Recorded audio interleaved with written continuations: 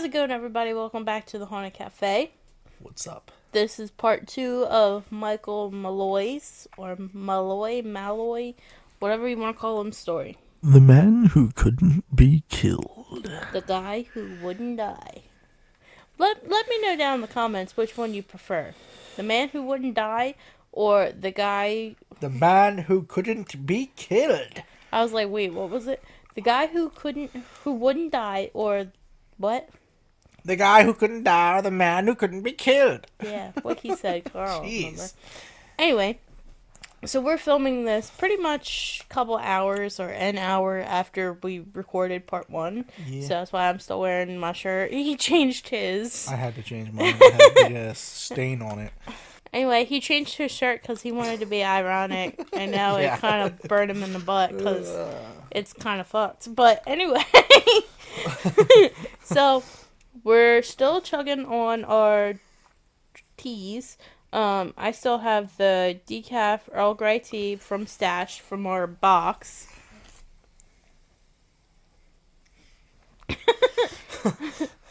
And I still have me oolong tea from London. Right here. With Twinnings. Yep. So, I also have my pretty cup that's a cactus. And I have a cauldron. Or coffin. Or coffin. Yeah. But, yeah. So, links for all of this will be down in the description below. Might even throw in a link to this mic, because I really like this mic. Oh, yeah, this mic is amazing. Yeah, and I would definitely, approve of it. We got it off of Amazon. Comes in a few colors, too. I have a black one. And we have this white one. And then there's a metallic blue. I think there's a pink. Maybe, I'm not sure. Know. I think we used the black one before on this we probably have. podcast, so. And it's got this cool little RGB thing going on in it, too, which is nice. Yep.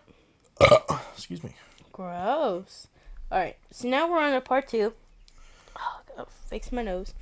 In part 1, we left you with the murder trust feeding Michael Malloy wood alcohol, which, in case you didn't go back to part 1, which you should because you're gonna miss and not understand. You're gonna miss the whole premise of this. Wood alcohol is a component used in antifreeze, paint thinner, and more instead of just regular alcohol. Yep. So, in other words, it's bad. It was pretty much poison, literal poison. Excuse me, that they were feeding him or letting him drink, and he survived. He was perfectly fine. Mm-hmm. So, now that all of that didn't work, they have to move on to plan number 2. Or 3, actually. Because the alcohol, I was trying to keep count of, how many plans they came up with. The alcohol, just the regular alcohol itself, him drinking himself to death, was number 1. The wood alcohol was 2. And then, this would be the next one then, right? I don't know. Yeah, I'm getting confused. Multiple attempts. We're on to multiple attempts. So, it would be Frank Pasquale who came up with the next idea, which Frank Pasquale is the funeral director. Michael, the victim, was a well-known seafood guy. He loved it. Everyone knew that, especially the murder trust guys. They bought him good old oysters, usually nice friends would, but they soaked the oysters in the wood alcohol for days on end. And I think that they kind of wanted them to go bad and, ferment. Yeah. So, after those, few days, they served them while he was drunk. You heard the car horn, sorry. We live in an apartment. But, yeah, so after those few days, they served him those oysters with the wood alcohol. And I think they even served him, a drink of wood alcohol. So they were, doubling down, you know? And, the guy just burped and thanked them for the oysters. He was perfectly fine. I put in my notes, I was like, at this point, I feel like I would have given up trying to kill this guy. Yeah. Because... without making it too obvious. Yeah, because he should have been dead, yeah. Realistically, he should have been dead, the first or second night. Yeah. But he just didn't. And I also said that, I feel Like, he probably thinks how awesome his friends are for giving him all of this stuff, like free food, free drinks. Yeah.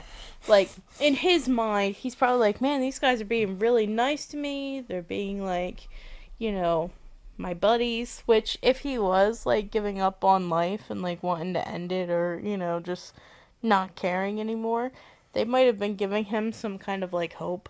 Yeah, You know? probably. It kind of sucks, but either way, they didn't stop, and they continued to come up with all kinds of plans. So Joseph Murphy, who was the bartender at the speakeasy, decided to take a tin can of sardines and left them out to rot for 7 days. Yeah, which is gross. And then he mixed in some random metal shrapnel into the sardines, put this between 2 pieces of bread, and served Malloy the sandwich. They all hoped that, like, the bits of the metal would start slashing into his organs and cause him to bleed internally, which, it's possible that would happen, but wouldn't you, like, not notice that for, like, a few days? I guess no, it you would feel it on the back of your throat. If it started right away, you would feel it. I guess it depends on, like, the damage. Yeah. But, instead, the man with the iron stomach asked for more. It's either that or this dude knew what was going on, and he was purposely doing this to try and end himself quicker. But it just wasn't working. That was a theory I had at the end. Because, like, if this guy, you can tell when there's metal. Like, if you buy, drunk or not, you're going to be able to tell if there's metal shrapnel in your sandwich. Yeah. Like, even the next day, if you have to take a crap, you know how bad that's going to hurt. And you find metal in your stool, it's like... Well, even that, and then, like, you getting drunk. If you get drunk enough to where you can't even tell what you're eating, then you probably shouldn't be eating something. You know what I mean? They're drunk. I know. But anyway, so all that, that happened, it didn't work. So then they decided to try the bar owner, Tony Marino's method of killing. Marino and Frank Pasquale put sleeping Michael in the back of Frank's car, drove him over to Crotona Park, where they proceeded to drag him through the snow and make him really cold and wet. They sat him up on a park bench, poured water over him, and let him freeze there, basically. Try to freeze him to death. Yeah. That should work, right? Not suspicious well, with all the alcohol all. in your body, you probably wouldn't even... I don't know if your body feels it. Well, my thing was, doesn't alcohol make your body heat up? No, or is it the opposite? I think it's more or less the opposite. It's bad, obviously, to be drinking in, like, Alaska. If you're out camp, like, ice fishing in Alaska, I know a lot of people drink while they do it, but if you're getting absolutely blasted drunk, and say if you fall into the water and then you get out, but there's no one else around you and you're still drunk, you're probably going to die. Mm-hmm. Well, I know, like, when people get, like, stuck in their cars during snowstorms, like, they get stuck on the side of the road or whatever, they tell you not to drink alcohol because I think it might make you colder. Or at least think that you're colder. Neither one of us are drinkers, so we don't really know the science behind it. But what I'm thinking is, like, it makes you think that you're warming up when you're actually not. And eventually, if you do that enough times, obviously your body's going to get immune to the cold, and it's not going to affect you anyway. That's what would happen way back in, like this is a poor example, but take Skyrim, for example. All they would drink in, like, the coldest temperatures was mead. And they would say, oh, it warms the body up, when it actually doesn't. It makes you think it's warmed up, and that makes you think you can actually survive what you're going through.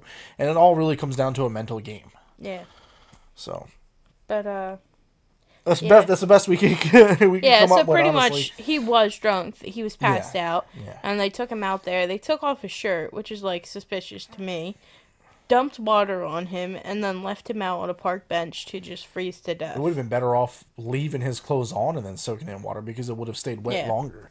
Yeah, I don't know why they took the shirt off. I guess to make it hit his actual, like, skin more. I guess, but if your clothing is freezing and it's sticking to you, over top of your body, which is already cold to begin with, and you put freezing cold clothes on, that's like hypothermia. Like, if you're taking the clothes, they tell you to not take your clothes off to when you're in like conditions like that. But there are also people who do take their clothes off and then they huddle together because the body heat keeps them warm. Yeah, well, so he's by himself. So well, yeah, I mean, still, I mean, if he's a fat Irish dude who's been drinking a lot, he's probably got a lot of body heat in him. Yeah. Well, but that's when you would want to keep the clothes on to keep that body. Yeah. Yeah. So they messed up on that part. They should have kept the clothes on. He probably would have been bad at that point. Yeah. So anyway, so they did that, and the next day, life went on as usual. Tony Marino, however you say it, probably got up feeling like $1 million and headed down to the speakeasy to start his day. You know, count the alcohol bottles, make sure that the wood alcohol isn't exactly next to the whiskey, just in case someone got suspicious. Yeah. So when he went downstairs, he finds Michael's frozen body passed out in the basement. This man walked all the way back to the speakeasy, which it wasn't incredibly far, but being frozen to death, almost, you know. It probably woke him up a little bit. The cold temperature probably got him out of his sleeping stupor and woke him up and was like, bro, you need to get moving. Mm-hmm. But he walked all the way back to the speakeasy, and he actually begged Joseph Murphy, the bartender, to let him back in. And he did. Like, I feel so bad for this guy. But it says when he woke up, he said that he was feeling a wee chilly. I'm a wee chilly, yeah. Yeah. So, while they're doing all of this, they're keeping up with the insurance policy payments, which is putting them in even more debt. You know, they wanted to end all of this. Like, you know, each month, however much the insurance policy is, that's coming out of their amount, and then all the wood alcohol, all the sardines, the regular alcohol, like, it's all adding up. So I think this is like plan number 5 or something at this point. Take 27. Yeah.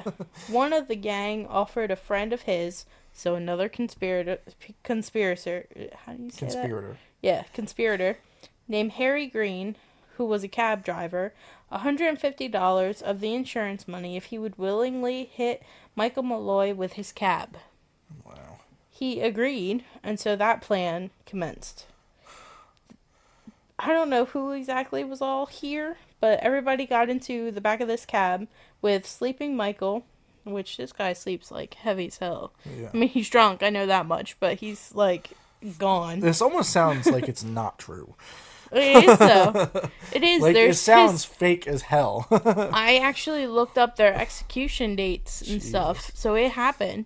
And then there's also, you can see the printout of the insurance paper for the one.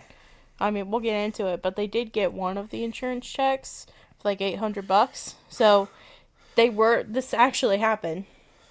They were just really fucking stupid. So they drove to some random street and they stopped. Tony Bastone and Joseph Murphy dragged Malloy down the road and held him out by his outstretched arms, like T-posed him. And the rest of the group like stayed in the car. They probably did some kind of countdown, 3, 2, 1. But then, just as they were about to start, a light turned on near them. They found out it was just a woman turning on her bedroom light. So, I don't know if she actually saw anything, but they were like, okay, everything's good. So, they tried again, and Michael jumped out of the way twice. And my thing is, was he awake? Or was he just, like, you know, delirious, you know? Like, man, why am I standing in in this road, and someone's holding me up, you know? Yeah. And then there's a car coming at me. Finally, on the third time, Henry Green, or Harry Henry, whatever his name is, he hit Michael. Hi, baby. The cat's in the thing again. Hi. You want to say hi? She has to show up at least once. Say hi to the people. Go ahead, say hi. Say hi. Go ahead, say hi. There it is. She has to show up at least once. Yeah. But anyway, so I think I wrote Harry before, but I don't remember. Hold on, I gotta go back up. We'll be right back after these messages. So they found out it was just a woman with her bedroom light, so they tried again, and he jumped out of the way. Finally, on the third time, the cab driver was going 50 miles per hour when he hit Michael. Wow. Michael flew over the car and ended up on the ground. And then my alarm went off. And Michael woke up from his dream. Yeah. So, then, after he flew over the car and landed on the ground, Henry or Harry backed over him to make sure that he was dead. Jesus. Make sure he was dead. They ran off because they saw a car coming towards him, so no one checked to make sure he was really dead. That car probably saw that dude and patched him up, and then he just went back to the party the next day. Ugh. So, the next part of the plan was to get Joseph Murphy, a.k.a. this Nicholas Malloy, the fake name's brother, to call around to the morgues and the hospitals looking for this guy. Basically, he was looking for Michael to see if he died, or to see if he was at the hospital still alive. But they're acting like it's Nicholas, so that way if he did die, it's like, oh, this is Nicholas Malloy, I can collect, the insurance money. But nothing showed up. No reports of car accidents, no dead bodies, no injured people in the hospital. It was as if the car accident just didn't happen. It was as if Michael just got up and walked away.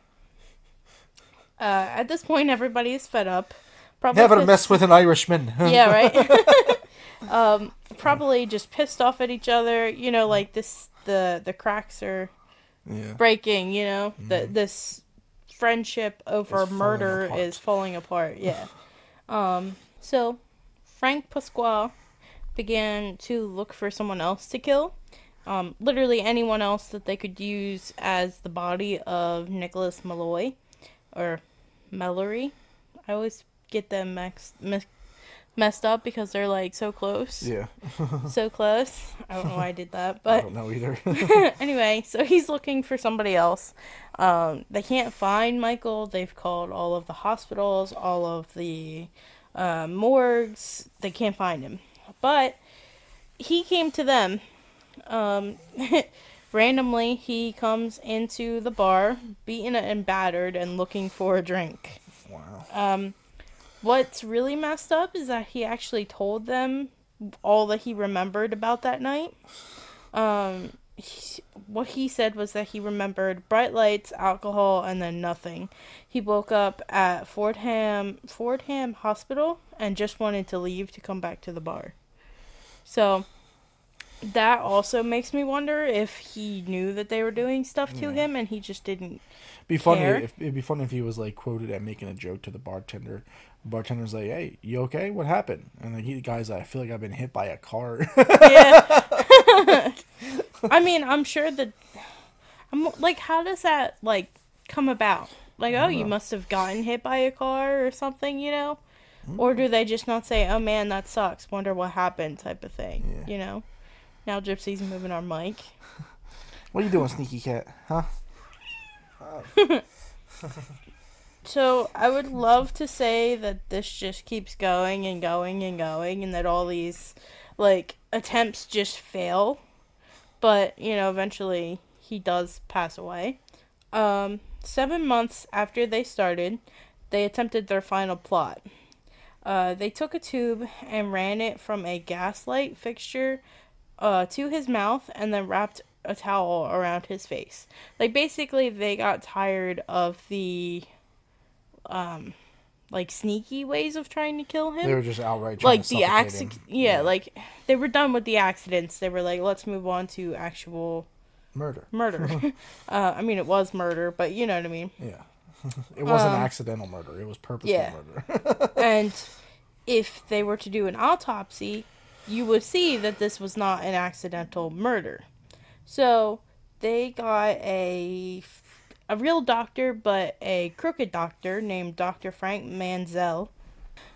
So they got Dr. Frank Manzel, a friend of Pasquale's, to file a phony death certificate citing lobar, I guess, pneumonia as the cause. Basically, they said he had pneumonia. So they got one of the 3 life insurance policies, which was the 800 from Metropolitan Life Insurance Company, and so they split it. I don't know how much they exactly got, because I don't know who exactly got what money-wise, but I said between at least the 9 or 10 conspirators, everybody would get around $80, which is nothing, you know? Yeah, especially with all the time that was wasted. Yeah, and then all the money that they put out to do it. And it was said that Frank Pasquale and the bar owner, Tony Marino, they just went and bought suits with it. And I was like, all of this just to go buy a suit? Like, you didn't even, like, put it towards your bar or put it towards something that would keep you going for a little bit. Come on. They just bought a suit, you know? So, then Frank Pasquale went to the other insurance company where they had the 2 policies, and he asked for those. He was flabbergasted when the insurance officer asked to see the body. Because, like... Why would you want to do that? Yeah, well, this is the 1930s where everybody's trying to scam the insurance company. So, yeah. He told the guy that the body had already been buried, which set off red flags for the company. An investigation ensued where everybody began to talk, and then the murder trust gang was caught. They were arrested. Wow. Frank Pasquale, Tony Marino, Daniel Kreisberg, which was the grocer who said he didn't really have anything to do with it except money, and Joseph Murphy, the bartender, were tried and convicted of first-degree murder. They were executed at Sing Sing Prison in Ossining, New York. Ossining? I think it might be Ossining, New York. Maybe. But anyway, they were all executed. And you can actually look up their execution things. Wow. Like, their name is on there as, you know, who was executed and what year and stuff like that. Yeah. The doctor was also held as an accessory to murder because he faked the death certificate. The cab driver was also convicted. So, John McNally, Edward Smith, Tony Bastion, and Joseph Maglione, I don't know what happened to them. I can't really find anything, and no one says anything. I don't know if they just kind of, like, disappeared in the background because They technically weren't, like, the first 5. Mm-hmm. They all did try to commit the murder, though, so they definitely should have been, like... They all tried to murder, yeah. Yeah, they all tried to... the murder. But they all tried to commit murder, so, like, they definitely all should have been arrested, but nothing's talked about. And it just sucks because poor Michael, he was just, like, a guy who happened to stumble into a bar and happened to become friends with people that were not in his best interest, you know? The wrong people. And they also just put, like, way too much effort into this. Yeah. Like, for as little money as they got and were going to get, yeah. They just put way too much. These guys, and I want everyone to hear this, whoever watches, these guys are the absolute perfect example of tryhards. Yeah. Because it even said, like, after a certain point in time, this became more about pride than it did the money. Yeah. Like, you put all this effort into it for what? For what? A suit that they didn't even get to wear because they were executed. Just goes to show if you try way, way too hard at something and you are absolutely, like, severely dedicated to something and you just cannot let your pride get in the way of, like, hey, I shouldn't be doing this, you're going to fail. Like, you're considered a tryhard. And it's like those dudes that play video games. Like, the 12-year-old tryhards that are on, like, Call of Duty and stuff like that. I'm not a tryhard at all. But there's, like, 12-year-old tryhards that are on Call of Duty that try to be, like, the top tier. It's like, for what, dude? It's a game. Where are you going to get with this? Where exactly are you going to get with this? But, yeah. But, I mean, if it had stayed between the 5 of them and they were able to do the murder successfully, yeah, they probably would have made bank. They would have made, like, almost $10,000 or whatever. But at the end of the day, like... You wasted so much of your effort, so much of your time, so much of the little bit of money that you had, that is it even worth it at that point, you know? Because I just can't get over the fact that they just went and bought a suit. Like, this man is dead. He's literally, you know, just some random guy that they decided he's not worth keeping alive, you know? And then the last thing I wanted to talk about was the one thing that did keep popping up in my head was, did he know? Like, during the car accident, he was being held up by two guys, but knew enough to jump out of the way when the car was coming.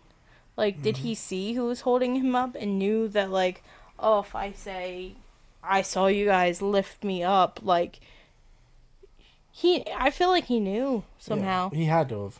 At least at that point, he knew. Like I said, if he had the attitude of just not caring, just like drinking himself to death, he had a death wish, and he was just helping these guys help him end it. He was just like letting them do it because, I mean, I don't know. It just sucks. Like, I feel like he did know, and I feel like, especially with the whole car thing, plus he was being drugged everywhere. Like, his whole body was just being lifted up. You can't tell me that you didn't.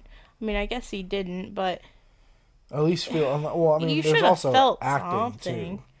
too. Like, if I can act passed out very easily and not interact with the world, period. And I can, like, if he drinks as much as they say he was drinking, then he might have gotten his body probably got so used to drinking that he never even really got like entirely drunk anymore. Yeah. It was kind of just like a stable thing. So I guarantee you he was mostly of sound mind while all of this was happening. And he knew what was happening. He probably overheard the conversations. He's in the bar all the time. He's like, he probably noticed the guy staring at him, talking about him. Like, if the 4 or 5 just people that happened to walk past them while they were talking about this heard, what makes you think that Michael didn't hear? You know? Exactly.